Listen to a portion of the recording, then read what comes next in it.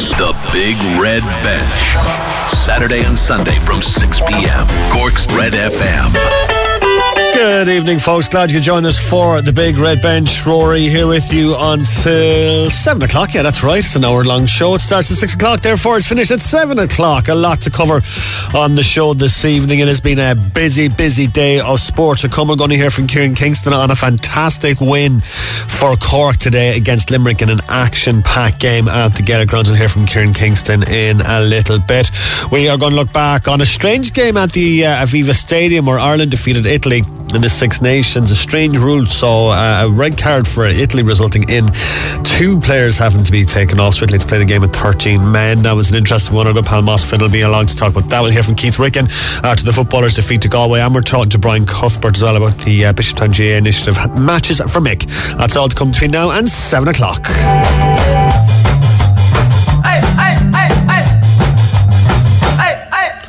We're here with you until 7. That's not to mention the Carabao Cup final where Cork's Caoimhín Kelleher has started on goal for Liverpool.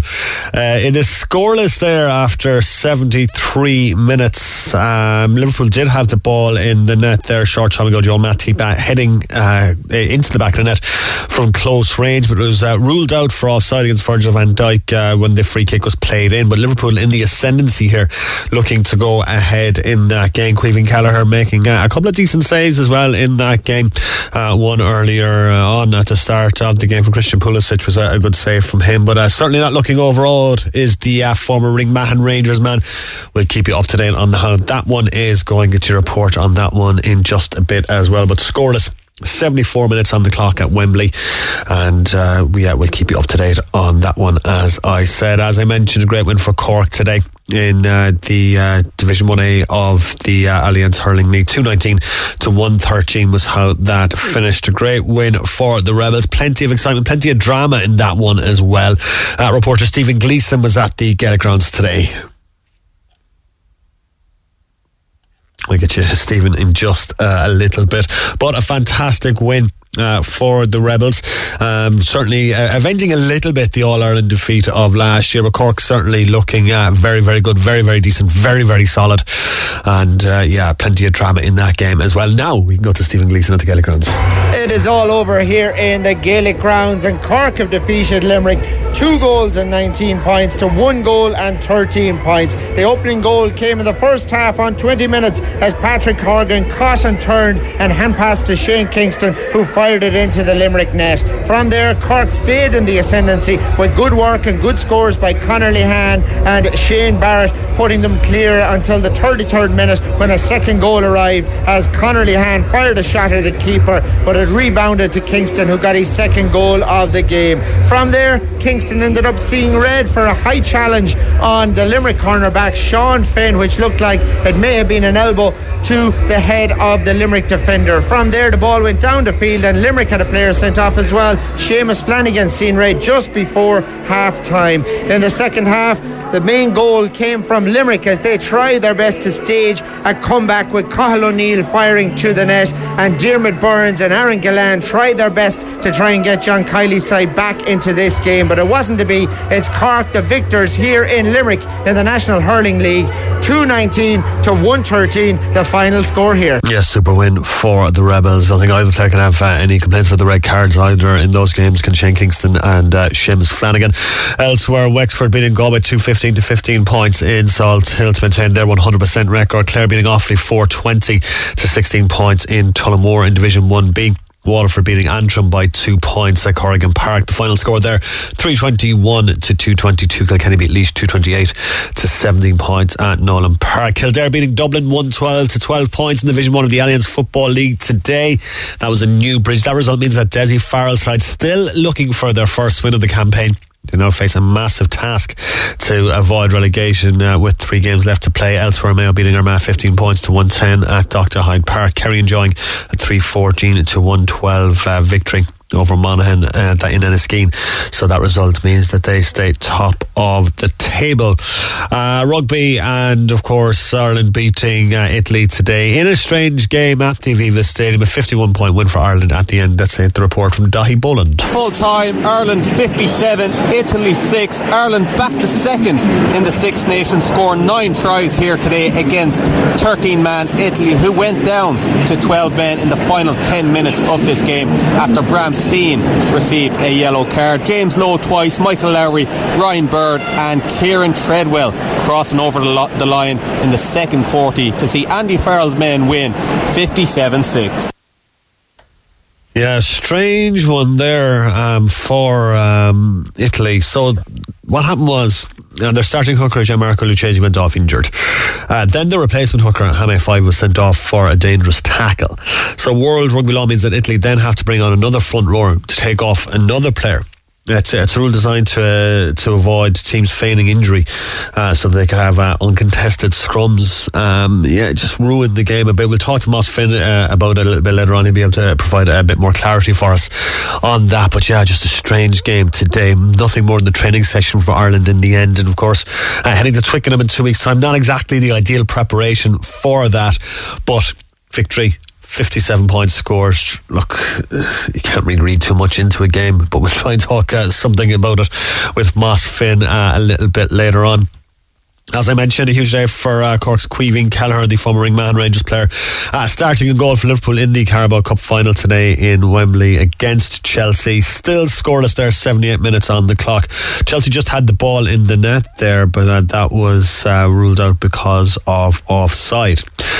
So it's certainly happening. So both sides having a goal ruled out there in the last couple of minutes or so. But I'm certainly an exciting game. Really enjoying watching this and just kind of having a half an eye on it here as I present the show. But it was Kai Havertz with the header straight at Kieran Kingston.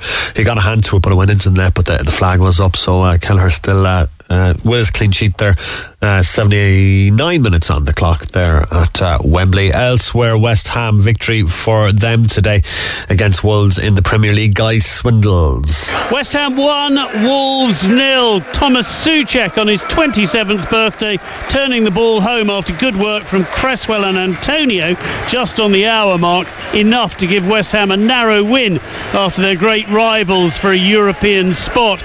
Wolves actually were the better team in the second half, and if it hadn't been for Kurt Zouma in the half to the defence, well, West Ham may well have lost this one. He was outstanding, particularly denying Fabio Silva on several occasions. First half, West Ham best team. Rice hit the post. There were other chances for Antonio, but in the end it finishes West Ham 1, Wolves 0.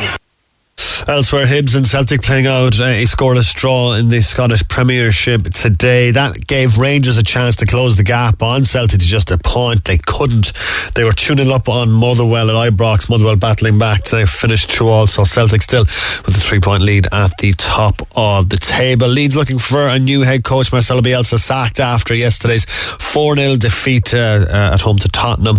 They've lost the last 4 games. They've conceded 17 goals. No massive surprise really. They're 2 points above the Premier League relegation zone. The club say they are going to make an announcement about his successor tomorrow. In the FAI Intermediate Cup, Carrigaline United have beaten Malahide United 2-1 today in the FAI Intermediate Cup round 4 after extra time. A battle for Carrigaline United today. They will now face Maynooth University Town in the quarterfinals. Congratulations indeed to Carrigaline United on making the last 8. Elsewhere, Ireland taking on Cyprus today in the FIBA Eurobasket 2025 pre-qualifiers. Half time there, and it's Ireland who lead. They're up by 12 as things stand there at the halfway point, so looking good there for Ireland. And a huge Cork derby in the Women's Super League this afternoon. It's the Address UCC Glanmire with the bragging rights. They've beaten Father Matthews 85-64 was how it finished earlier on today. Gonna get some brief reaction from Kieran Kingston. We'll have more from Kieran a little bit later on in the show as well, but this is Kieran Kingston's immediate reaction following the win over Limerick today, and hugely impressive stuff from the Rebels as they beat the All-Ireland champions 219-113. Let's hear briefly from Kieran Kingston. I thought our second half performance was messy at times and scrappy. We lost by 5 points, and that was disappointing. the first half there was an intent and a work rate all over the field. I haven't seen it in a long time. Yeah, I mean, look, we're trying to build the character of the group and build the group and build each part of the game, and that's one of them.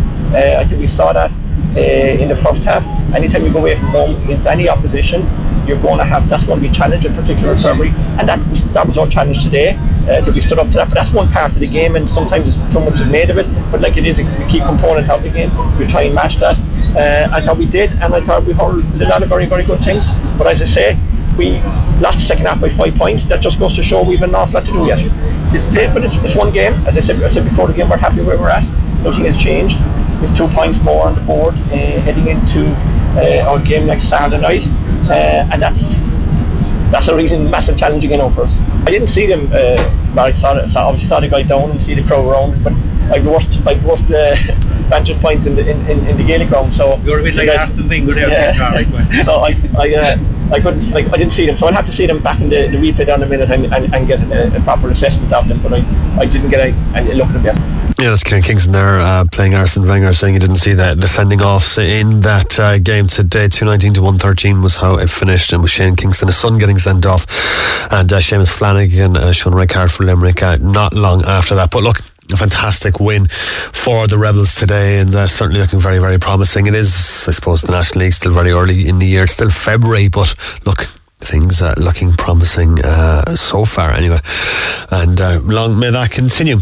I'm going to hear a reaction from Keith Ricken. Cork beaten by Galway last night in Páirc Uí Chaoimh, 322 to 217. Cork still looking for a first victory in the National Football League, and relegation to Division 3 is certainly a very, very real possibility. Ger McCarthy there for us last night, and along with the rest of the media, got a chance to hear from the Cork boss, and this is what he had to say after last night's defeat to Galway. I mean, is morale affected at all, Keith, by the number of defeats? Yeah, that's a great question, I would have thought it would be, I would have thought they'd be down tonight, I thought it would be, but there's a great resolve in the group,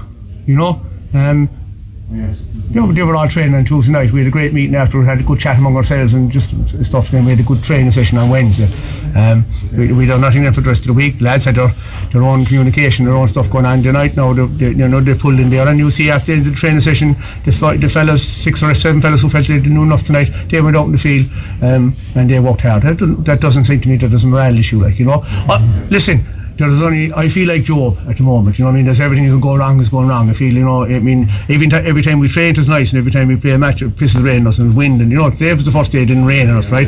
And I was saying great at half time, and all of a sudden that happens in the second half, and and then you have a couple of injuries, and it is hard for any manager in anything in walking life, in any personal life, when things are not going your way, and we have a society now where we can press a reset button and start again, and just say, I'll do something different, I don't have to stick this out, but these are old-fashioned values, and we have old-fashioned values, and old-fashioned values is you start something, you try to finish, and you do your best with it, you give your honest to best, and when you're shaving in the morning and you're looking at that guy in the mirror, you can say, am I doing my best? And that's what I'm asking these fellas inside, are they doing their best? Are you giving it your all? And you're doing that, and then you can't give any more than that, and if it comes right, you'll be able to deal with this. And I met Sean Powter here, and he's picked up an injury, as you might know, hamstring injury, which he has looked at on assessment. We don't know where he's at that yet, but he picked that up there last week in the Sigerson game, and he has to look at it. But it looks a significant injury from what we immediate reading of it now, and it's been tough on him, and yet you see him tonight, right? And he had a tough week now, and he's after getting over so many injuries, and he's still here, and his first thing is, Keith, when he walked off the field, he says, Keith, this will stand to us. Now, I don't think there's a moral issue when the fellas say that, you can be kicked around. I mean, ultimately we're not at war. I just think about the people who are at war today, and over in Ukraine and all them things. There's no one dying. We're committing no crime. We're working very hard in doing what we're doing. But it can be hard. There's no doubt about it. Can be hard. But it's not a place that we're not going to go away from. We're turning up again training Tuesday night. We'll be at it, and we'll be at it Wednesday night. And we'll be at it Thursday night. And that's our routine. We'll be at it the weekend, and that's how we go, and that's what we roll with. And we have 3 matches left. There's no one. There's a number of teams still below us. It's hard to fathom that, but they're still below us, and we have a good scoring difference on a couple of teams. And we could have even narrowed it down there only for that crossbar tonight. But these are the way it goes, and we'll be back training. Given Sean Powder's injury there, how do you rate his chances, his availability for the 3 big games coming up? Oh no, I don't think he'll be back for them, and there's no doubt about that, right?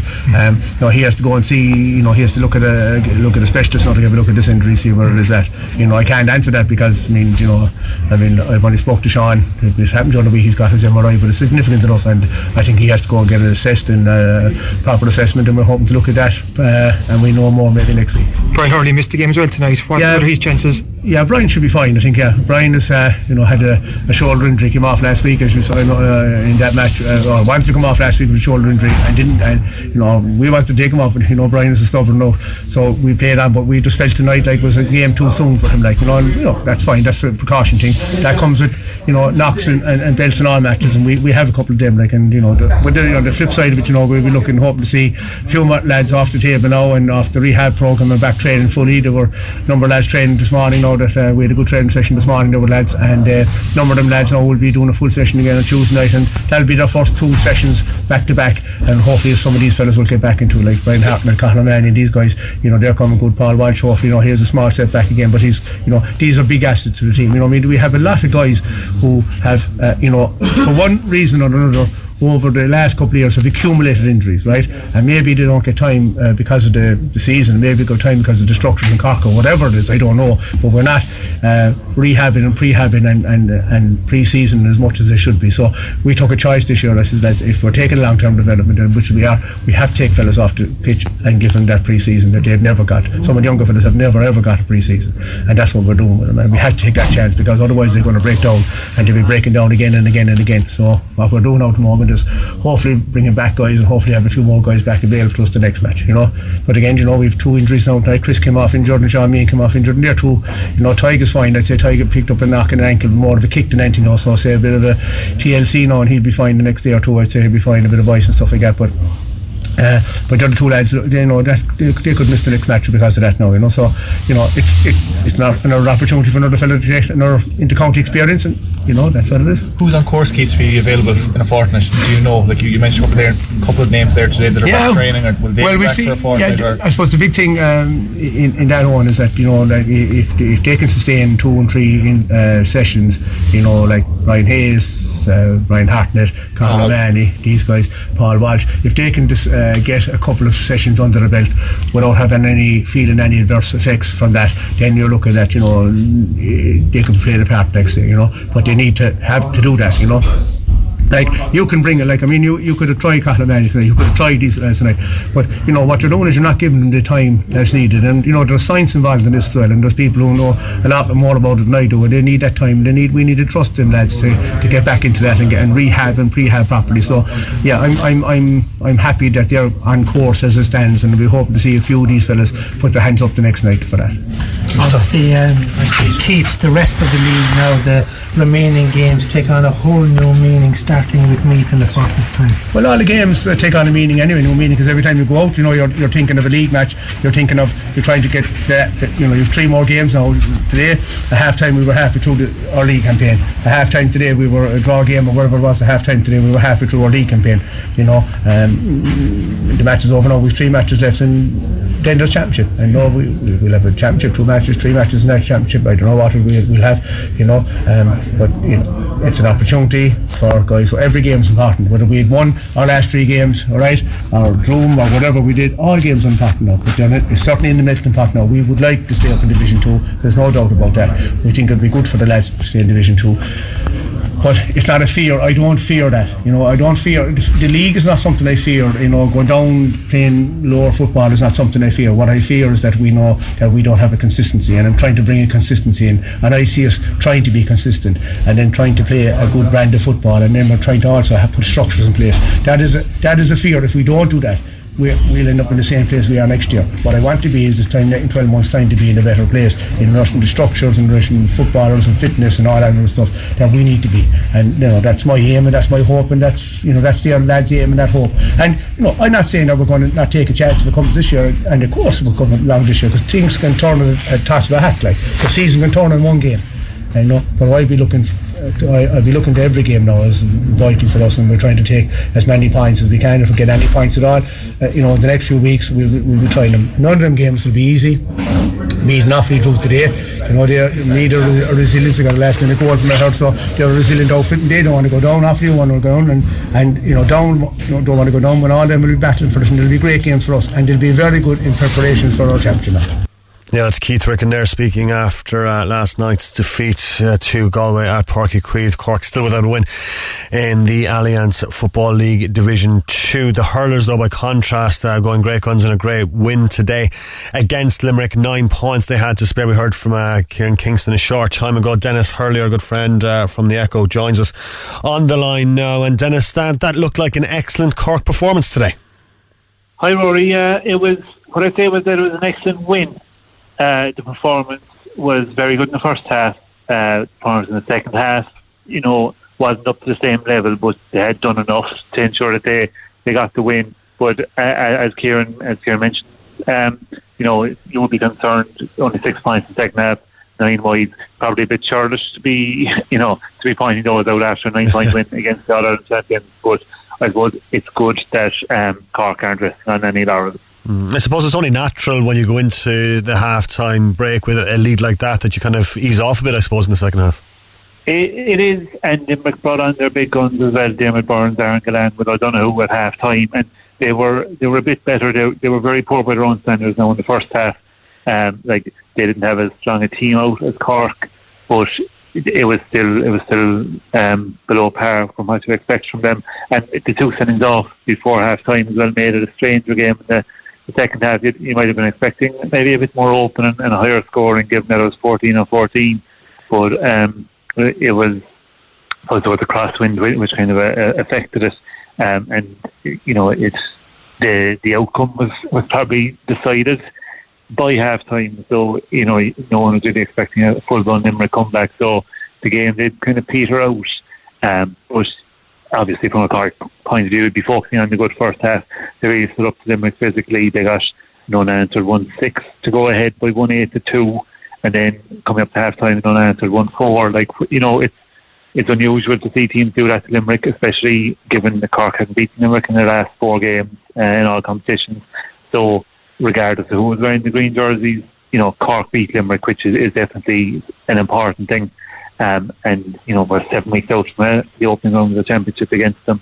So Cork will definitely they'll take positives from today, but you would expect that they will just be focusing on Galway now next week and no one getting carried away by the good start. We heard Kieran Kingston there going full Arsene Wenger, saying he didn't see the sendings off, but they looked like 2 red cards, and the referee looked like he got them right. They were, they're trying to cut out the high tackles like that, and people know that if you do mistime it to any degree like that, that there's only one outcome. So if you were Limerick, you'd be kind of you'd be frustrated with Seamus Flanagan doing that straight after Shane Kingston had, because 15-14 they might have been able to put Cork under more pressure in the second half, but when there was the second red card straight away, it was definitely a big boost for Cork to know that it was back to parity from a personnel point of view. So it gave the referee Sean Stack an immediate opportunity to balance things up. Certainly did. And Galway's coming out to Páirc Uí Chaoimh next Saturday evening, Denis, which should be a very, very good game. It should, yeah. Both teams going well, and the Henry Shefflin factor, and Saturday night game under the lights in Páirc Uí Chaoimh, it definitely has potential to be a very good match. Cork will probably feel there's unfinished business there because they played Galway in the last round of the league last year, and it was a game Cork went into knowing if they won, they would have probably finished top of the of Group A of Division 1 of the league. As it happened, they ended up finishing second bottom because Galway turned it around with a late comeback. So Cork will definitely just want to keep the momentum going and pick up a 4th straight win and just build confidence and just show that there is consistency in the team. Yes, certainly. All right, Denis, thanks so much for talking to us on the Big Red Bench this evening. Thanks, Rory. Cheers. Denis Hurley there of the Echo talking us through Cork's win today over Limerick, and a fantastic win, as Denis pointed out. Second half performance maybe left a little bit to be desired, but when you're that that far ahead, I suppose, going into the second half as Cork were. It was just a fantastic first half performance from the Rebels, and absolutely fantastic to see it as well. Right, I'm going to go to extra time, I think, at Wembley by the looks of things. Scoreless between Chelsea and Liverpool, into time added on. As things stand at the moment, both sides had a goal ruled out. Joel Matip for offside. Kai Havertz had the ball in the net, but he was ruled to be offside. So scoreless there, and it looks like it's going to go to extra time in the Carabao Cup final. As we mentioned earlier, Celtic dropping points in the Scottish Premiership for the first time since in 2022. That's been held to a 0-0 draw at Hibs. The leaders missed a chance to claim an 8th consecutive win. Their boss Ange Postecoglou says they should have come away with more today. Disappointed for the players. They didn't get the rewards they deserved, I thought, but ultimately we control the game, and difficult place to come, and couldn't get the goal we needed. We're going to take a quick break. When we come back, we're talking rugby with Moss Finn, and we're going to talk matches for Mick. The Big Red Bench, Saturday and Sunday from 6 p.m. Cork's Red FM. And you can catch the lads tomorrow morning from 6 a.m. right here on Cork's Red FM. It's going to go to extra time in the Carabao Cup final. Scoreless between Liverpool and Chelsea. Clean sheet for Kieran Kingston after 90 minutes at Wembley Stadium. He hasn't looked overawed at all. He's earned a lot of praise on social media for a couple of saves he's made in the game, and he's looked very, very solid, very, very composedly, but we knew all that already. The former Ringman, Rangers man, certainly looking like he belongs on one of the biggest stages in world football, and looking very, very good as well. But scoreless there at the moment, and extra time has just kicked off. Going to go back to the rugby and Ireland's win over Italy today. As we mentioned, a strange old game with that red card that resulted in Italy going down to 13 players, but 57-6 was how it finished today. Michael Lowry scoring 2 tries. Next up, England in 2 weeks at Twickenham. For more on it, joined by our good friend Moss Finn, the former Ireland and Munster wing. He spoke to us just before we came in there. Okay, for more on Ireland's win over Italy today, joined by our good friend Moss Finn to discuss. Moss, I suppose the only place to start talking about this game is the situation regarding the sending off in the first half, and then the situation where Italy had to be reduced to 13 players as a result. It's a strange rule, and I suppose it ruined the game as a spectacle.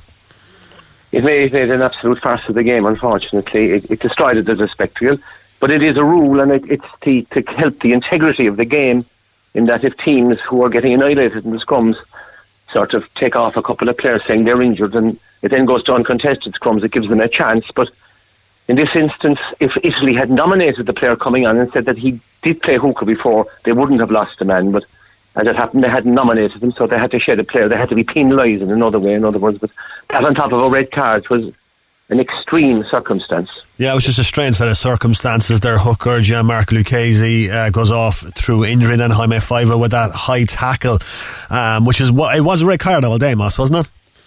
Unquestionably, and I thought the referee did well, even though he was Georgian and he was trying to explain it to the Italians in Italian, which was, or in Georgian, it was an extraordinary thing. But it was a red card all day, you know. It was reckless out of him, and that's the other part where, like, they're trying to make rugby a better spectacle and make it safer for players, and that's what they're trying to do. Anything above the head, or to the head with his shoulder, when you don't wrap, is straight red, black and white. I suppose it's a hard game to judge Ireland on, because it wasn't a game really. It was pretty much a training exercise by the end of that, wasn't it? It was very difficult, and it's when you know you're going to win, when you're absolutely certain Italy have no chance, it's very difficult for you to gather yourself and be collective. But I must say, on that, I felt we were very sloppy. We lost our shape completely. No, we still won by 57 points to 9, but I felt we lost our shape. But there's one thing I did notice, which was fairly clear to me, was that when Sexton came on, we definitely seemed to have more shape and direction. Yeah. So it was a loss in terms of Carberry kind of getting his chance at number 10. He didn't do well. Like, Sexton definitely gave us more shape and direction, you know. And the other guy I was kind of happy enough with there was, I thought, the full back.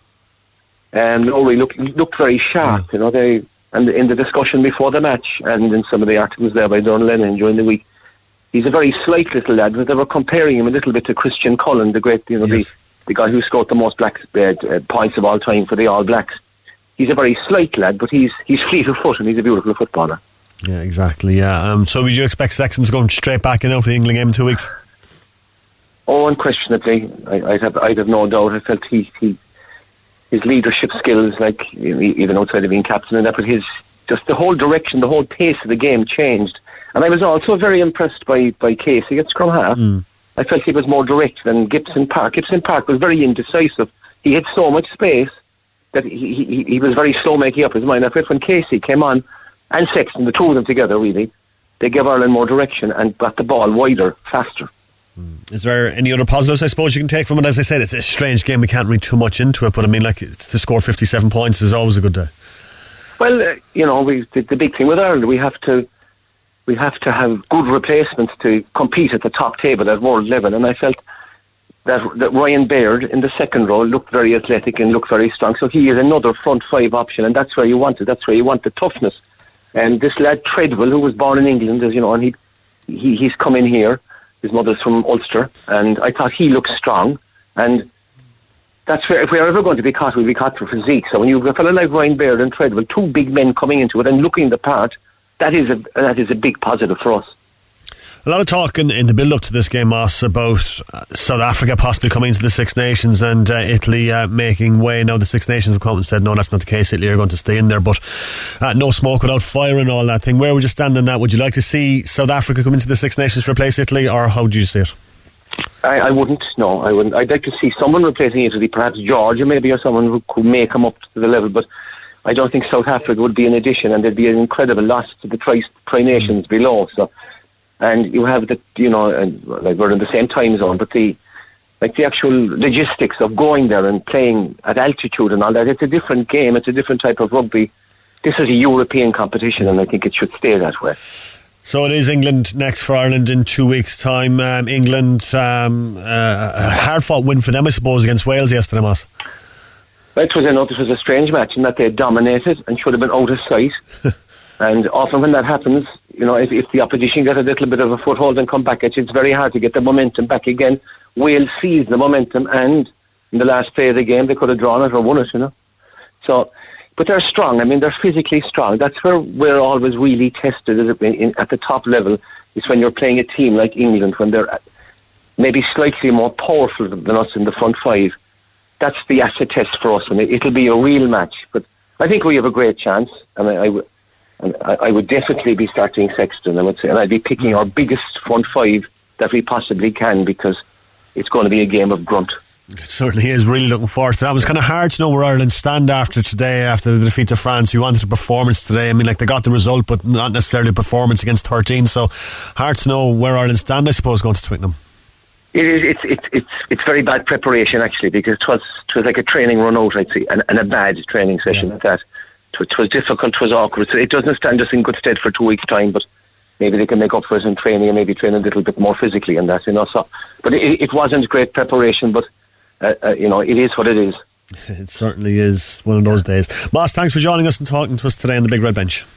You're very welcome, Roy. Yeah, always a pleasure to speak to Moss Finn, and just a strange game to have to analyse. Not much you can really say about a 51-point win, just bar, I suppose, the red card incident, which was, I suppose, left a lot of people scratching their heads when it happened, with the rule book enforced in the way that it was, I suppose, and me included. But yeah, look, it is victory for Ireland, and up next it is England in Twickenham in 2 weeks, 12th of March. So yeah, cannot wait for that game. That is going to be absolutely huge. Romelu Lukaku just put the ball into the back of the net for Chelsea. However, he has been ruled offside. Looked very, very, very, very, very, very, very, very close.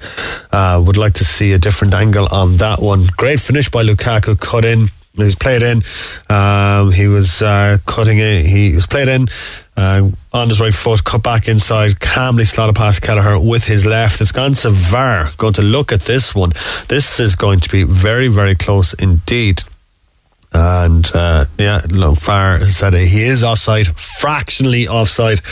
Liverpool live to fight another day, but that was close millimetres in that offside decision. Still Chelsea 0, Liverpool 0, and there's 8 minutes gone there in the first half of extra time. Now, Bishopstown GAA Club have launched Matches for Mick. It's a fundraiser for their fellow clubmate Mick Cronin, who suffered life-changing injuries in November. The entire club will be out in force on March 17th and 18th, playing matches across the 2 days. People are being urged to buy match tickets online at bishopstowngaa.com. That will act as their donation to the fund, and be sure to use the hashtag Matches for Mick in social media posts on that. But bishopstownga.com, you can buy your match tickets, quote unquote, and that's the donation into the fund, and there'll be a load of games on the 17th and 18th. For more on it, I spoke to Bishopstown stalwart and former Cork football boss Brian Cuthbert. Okay, delighted to be joined on the line by Brian Cuthbert to talk about the Mick Cronin fundraiser and the hashtag Matches for Mick. Brian, thanks very much for talking to us first off. Thanks, Rory. Thanks a million for having me on. Brian, can you tell us a little bit about Mick Cronin first off? I suppose Mick has been a member of Bishopstown for the last 13 or 14 years. Like anyone, Rory, in terms of GA, you know, Mick's originally from Kishgame, so he settled in Bishopstown with his wife and family. So like anybody moving into an area, I suppose the GA Club is the first place you're going to go to make friends and meet new people. So he's 2 kids, and Alvin and Sean. Sean's just 16 now. But when Sean was 3, Mick arrived up to GA Club Shallintoe, and training started, I suppose, for under 4s, and suddenly Mick found himself needed. And like as always, once asked, there was no refusal, so he got stuck within the 4s, and has been with them since all the way up, and with other teams in the club.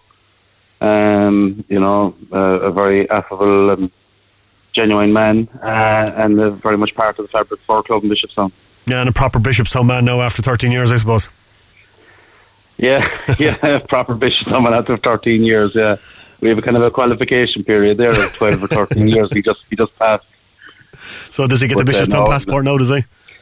Oh, stamped and all, yeah. But to be fair to Mick, he you know, he's one of these guys, you know yourself, Rory, in every club, you fellas that you'd have in your head that would do jobs at a drop of a hat. And Mick has always been one of those guys like that, just in the drop of a hat.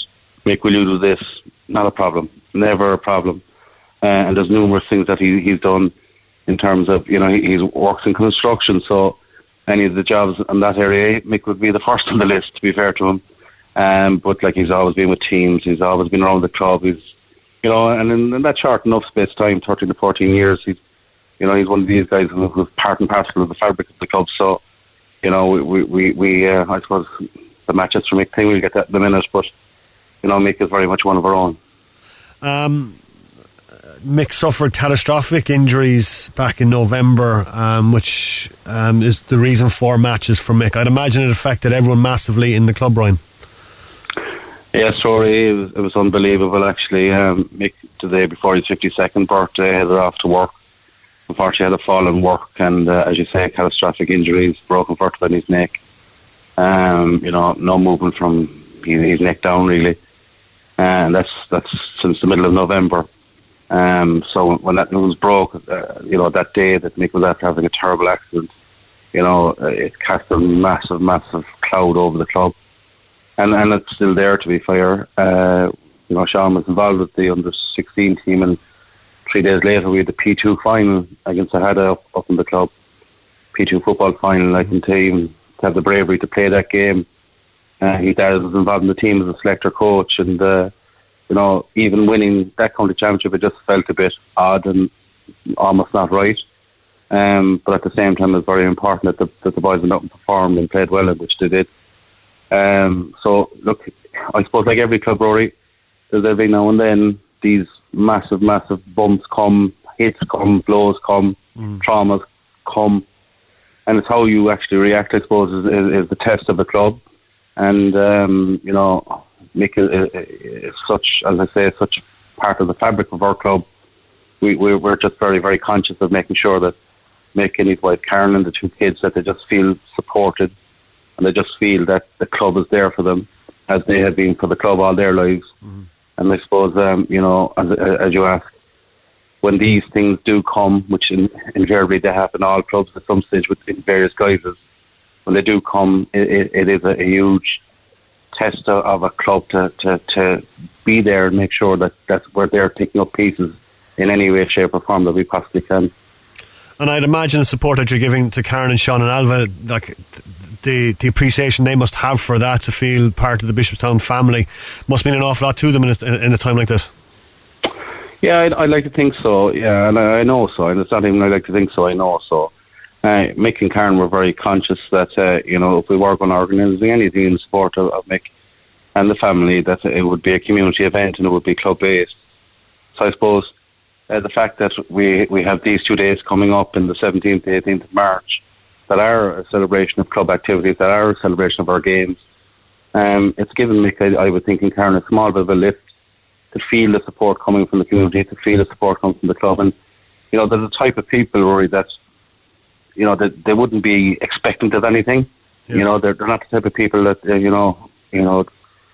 you get people sometimes that think that the world revolves around them. They're certainly not that type of people at all. Genuine people, GAA folk to the hilt, and there are, I would say, I would like to think that, as I say, that they're getting a lot of comfort from the fact that people really, really, really want to support them. How's Mick doing now? Have you been able to chat to him, or what's the situation? No, I've just by text. Mick, obviously people will be messaging Mick, and Karen would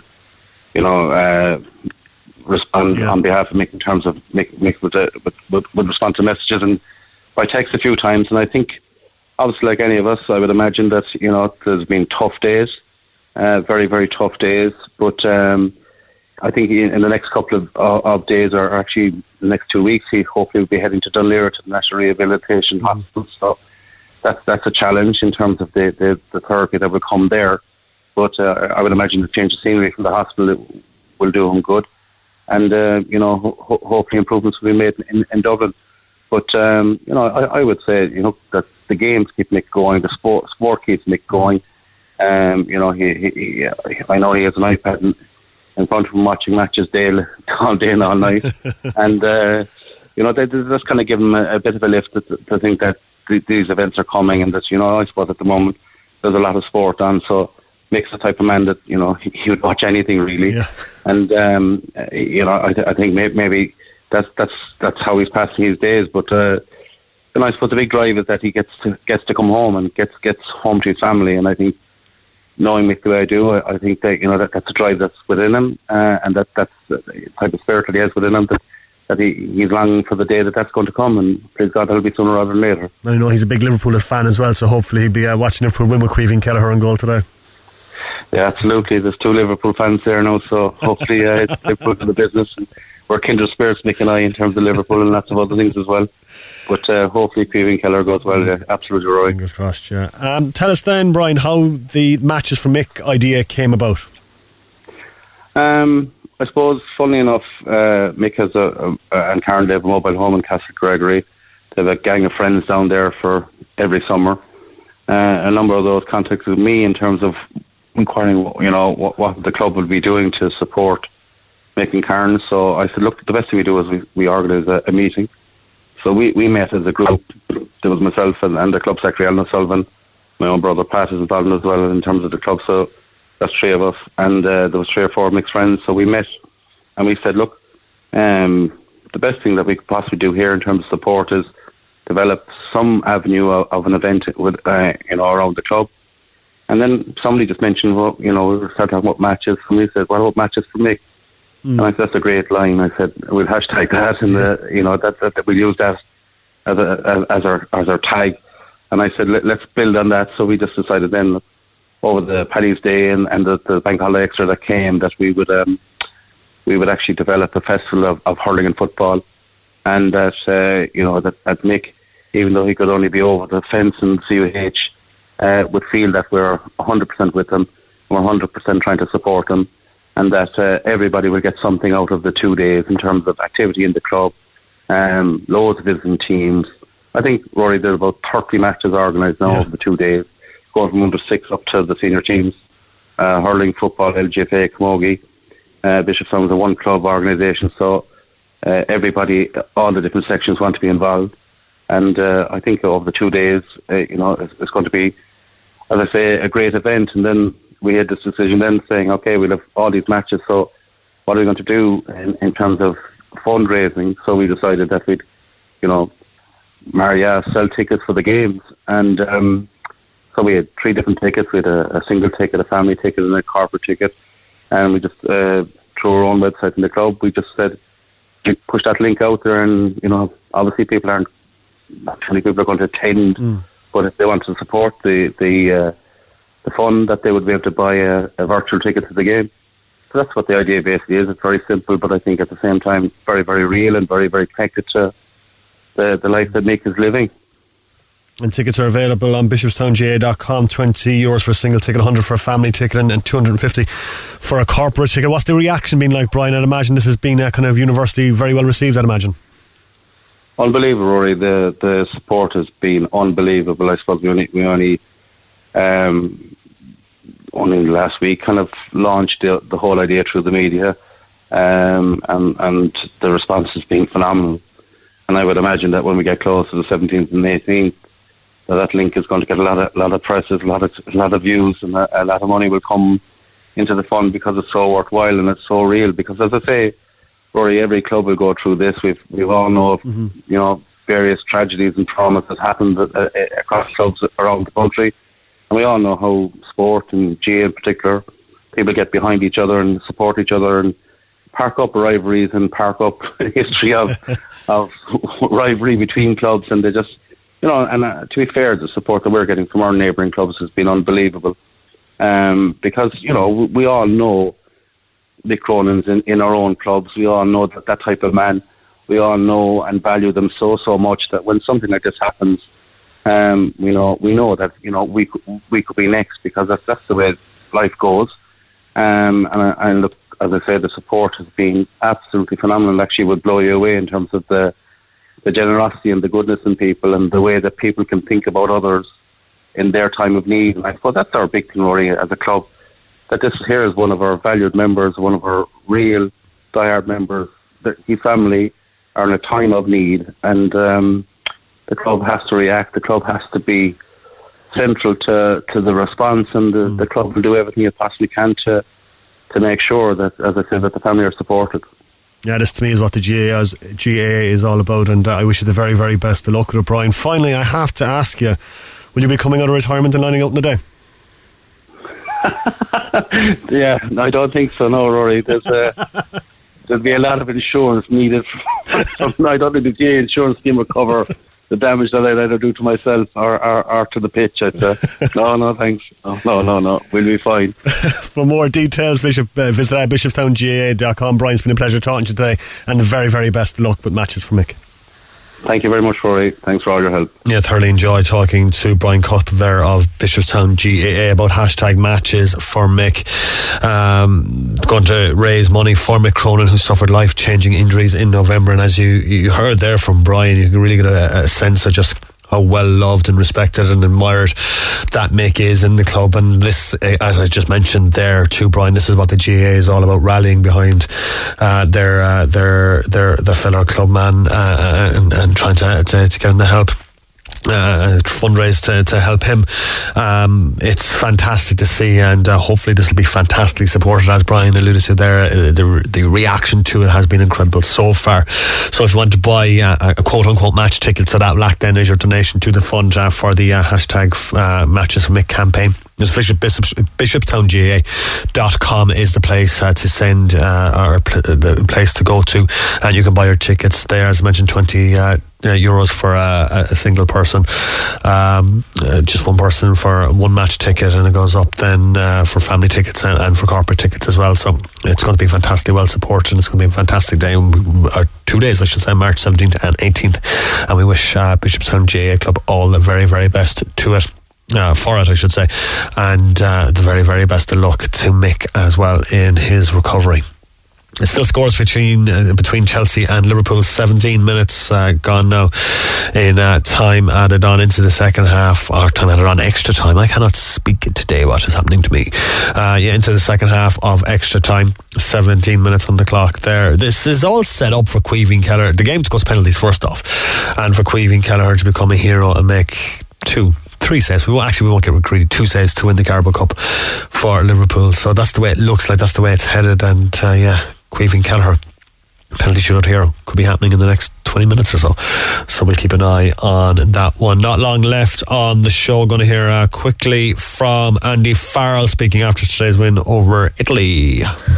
There's plenty we can take away from it. Obviously, there's not many times that we've played a test match, an international match against 12 players. But there's plenty we can take away from it.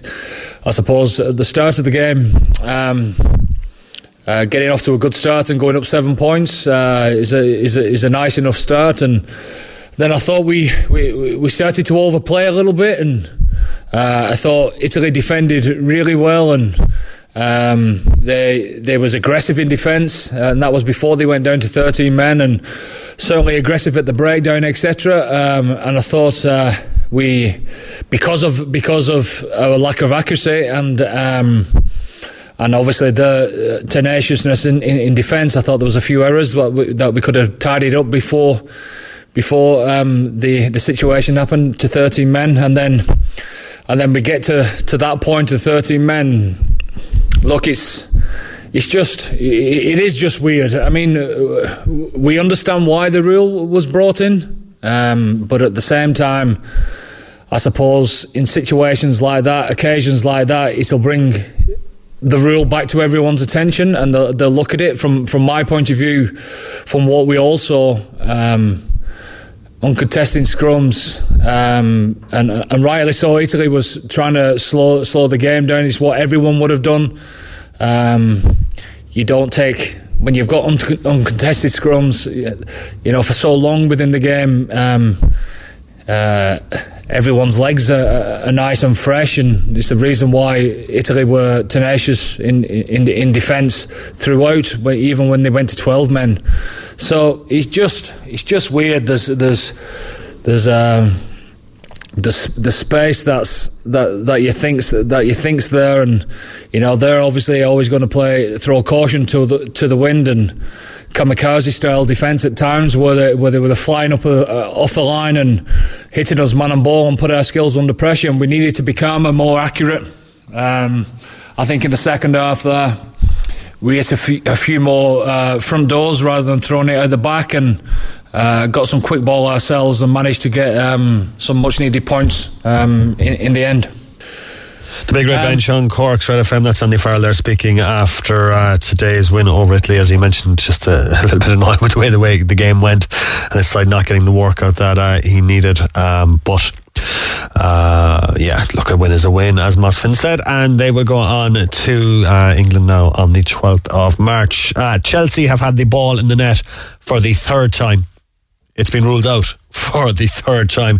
Kai Havertz blasting the ball past Caoimhín Kelleher, who I had just been speaking up about becoming potentially the penalty shootout hero, which I thought looked inevitable. But I thought I jinxed them then, because Chelsea had put the ball into the net just after we started hearing from Andy Farrell. But ruled out for offside. Good finish, but offside. Caoimhín Kelleher's clean sheet is still intact, and there's about 8 minutes left to go in Wembley before we get penalty kicks. It's going to be very, very, very, very exciting indeed.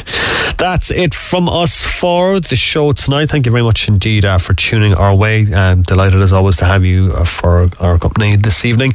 We will be back next Saturday and Sunday from 6 p.m. In fact, next Saturday's show is a very special show. We'll be live from Páirc Uí Chaoimh, celebrating Red FM's sponsorship of the Red FM Hurling Leagues. We'll be there on Saturday live from Páirc Uí Chaoimh, broadcasting before Cork and Galway this coming Saturday night, so that should be a cracking show. Tune in for that.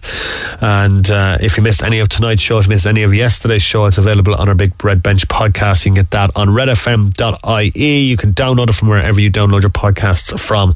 Just search for Big Red Bench. Thanks very much indeed for listening to us tonight. Max Blackburn is in for Green on Red tonight. 3 hours of the best Irish music coming your way right here on Cork's Red FM. Enjoy the rest of your evening, folks, and I will talk to you next Saturday. The Big Red Bench, Saturday and Sunday from 6 p.m. Cork's Red FM.